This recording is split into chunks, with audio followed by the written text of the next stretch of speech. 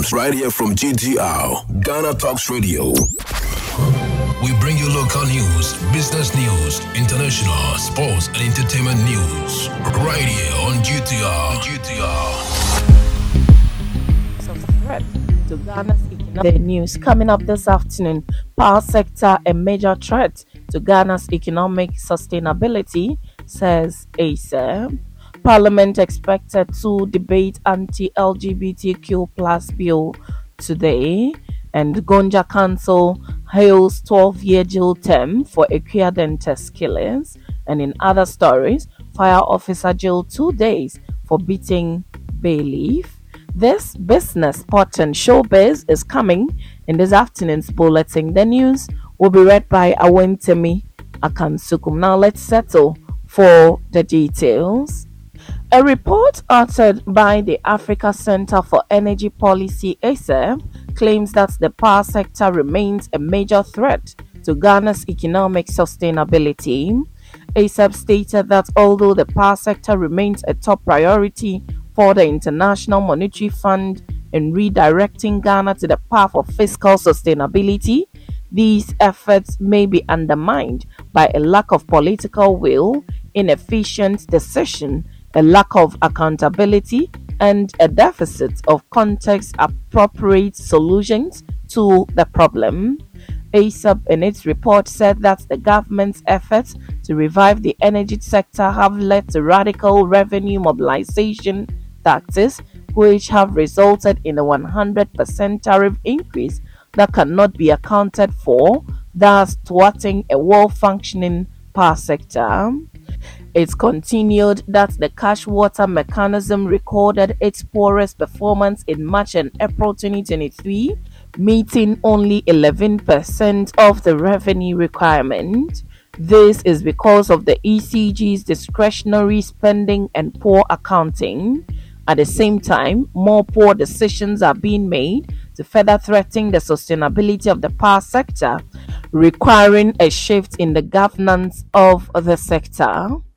ASEP's report that protecting Ghana's economic sustainability in the face of power sector's risk projections are not far from the truth, as Ghana came close to being cut off the power grid on July 1 as the Chamber of Independent Power Producers directed its members to cut supply due to an outstanding debt of approximately $1.73 billion. The report also indicated that the conditionalities of the International Monetary Fund are not helping curb the revenue leakages in the country's energy sector. Now, moving to other stories, Parliament is expected to debate the promotion of proper human sexual rights and Ghanaian Family Values Bill 2021, also known as the Anti-LGBTQ Plus Bill, today, July 5th. The bill seeks to proscribe LGBTQ plus and related activities, prescribe propaganda of, advocacy for, or promotion of LGBT and related activities, provide for the protection of and support for children, persons who are victims or accused of LGBT and related activities. Speaking to the media, one of the proponents of the bill, MP for Ho West, Emmanuel Bezra, expressed hope that the bill would be supported by the lawmakers on both sides of the House. Now, the Gonja Traditional Council has praised the Tamale High Court's conviction of two women over the murder of 90-year-old Dente at Kafaba in the Savannah region. The two, Mohammed Sirina and Latifa Bomaye, were convicted to 12 years in prison to run concurrently for the murder. Speaking to the media, Tolompeura Abdullah Ahmed, who is also a member of the Equiadenta Foundation, said that although they had expected longer sentence for the two convicts, the 12 years each is sufficient to help reduce such acts in the area. He added that to prevent future occurrences, the Traditional Council appealed to the then Gonja Overlord and his council to allow the law to deal with people who commit such heinous acts. Immediately, we met with the then Yabongra and his team and explained to them that they should not shield those people when such issues happen, but hand them over to the law so that they can be punished accordingly. Now, the Accra High Court has sentenced a fire service officer, Emmanuel Aite Kwanzaa, to 2 days imprisonment for beating a court bailiff. Aite was found guilty of contempt of court for beating the bailiff who wanted to serve him with document in a civil case. The court, presided over by Justice Sarah Ayi, held that assault on judicial officers must not be encouraged. This canker has to be nipped in the bud. The respondent is found guilty of contempt of court since he failed to purge himself when the court gave him the opportunity to do so before the court ordered. Now, in some business this afternoon, the Office of the Registrar of Companies (ORC) has announced an extension of the deadline for filing annual returns and renewals until September 30, 2023. The decision was made to accommodate companies and businesses that were unable to complete the filing process due to technical issues with the software application system. The deadline extension applies to various entities, including business names, companies limited by shares, companies limited by guarantee, such as churches, schools, non-governmental organizations, civil society organizations, foundations, associations, unions, societies, charities, etc. External companies, also inclusive, partnerships, and professional bodies. The ORC also assured that by the end of September 2023, it will initiate the process of removing businesses and companies in default from the register.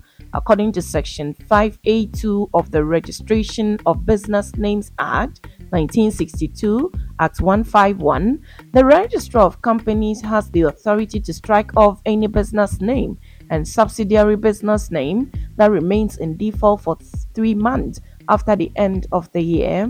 While the extension provides additional time, the ORC urged companies not to be complacent but to continue preparing the necessary documents to file their annual returns promptly to avoid paying the administrative penalty or jeopardizing their good standing.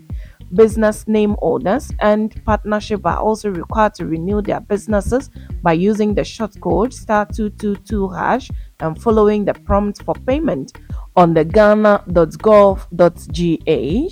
Alternatively, they are to visit any of the ORC offices in Accra or the regions to make these payments at on-site Fidelity Bank.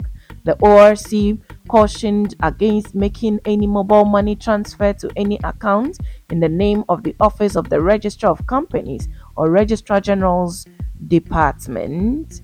Now, in some sports, Black Stars and Crystal Palace forward Jordan Ayew is nursing the dream of featuring for a Ghana-based team in the Ghana Premier League in future.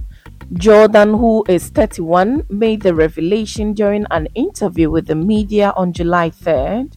Throughout his career, the striker, who has a blistering pace, has had stints with notable European clubs such as Olympique Marseille, Aston Villa, and Swansea City. Should this dream materialize, Jordan Ayew will join at a list of Black Stars players such as Suleiman Tari, Asamoah Gyan, Emmanuel Ajiman Bedu, and Samuel Inkum, who also played in the domestic league before retirement. Ayew also hinted that he was not cajoled into taking football as a profession, as has been speculated in the media over the years. For him, being born into a family of footballers only presented an opportunity, but believed that a person's destiny is predetermined by God. I am very lucky to have come from the Ayew family. They never put pressure on us to play football, and obviously, when you come from a family of footballers, automatically you have to give yourself a chance, he said. He continued, aside that, your destiny is your destiny, and it is what God has written for us, and we are privileged and really proud. Now, moving to some showbiz this afternoon, Harold Amenya has disclosed that he is for a threesome and had been harboring the idea for a very long time and wanted to experience it on his 30th birthday. However, his wish didn't see the light of day after meeting his now wife at the time, who is very conventional with such things. Speaking to the media in a video which has now gone viral, the fine actor said despite being married, he's so open for it when the opportunity comes. I haven't tried it before, but I'm open to it. I am open. Why not? I'm actually hoping that I'll try it before my 30th birthday, but it didn't happen. And before I knew, I was dating my wife. My wife is very conventional. She comes from a typical Ghanaian home. She's not used to all these unconventional things. I don't know how it's going to play out, so I am putting it out into the universe, he said. Acknowledging that his now marital status could be a possible barrier, Horald said he would encourage his wife so that they both audition to get the right person. Horald's comments have not been taken lightly by some of his followers and social media commentators who think they were distasteful to the sanctity of his marriage.